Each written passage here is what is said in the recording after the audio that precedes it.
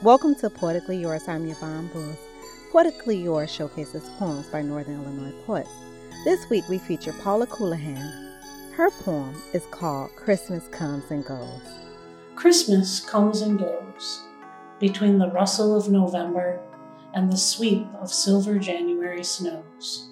It makes its way between our hearts and sorrows of the world. Christmas overcomes the flags of hate unfurled. The new year flies with every passing day. Like fragrant skin on a Christmas orange, it peels away.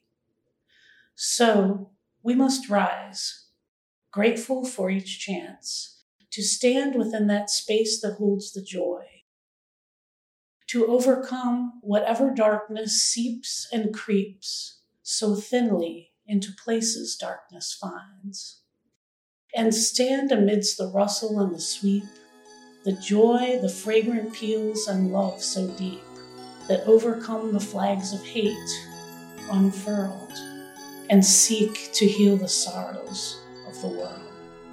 To hear that again or to learn more about Paula Colohan, go to WNIJ.org. For Poetically Yours, I'm Yvonne Booth.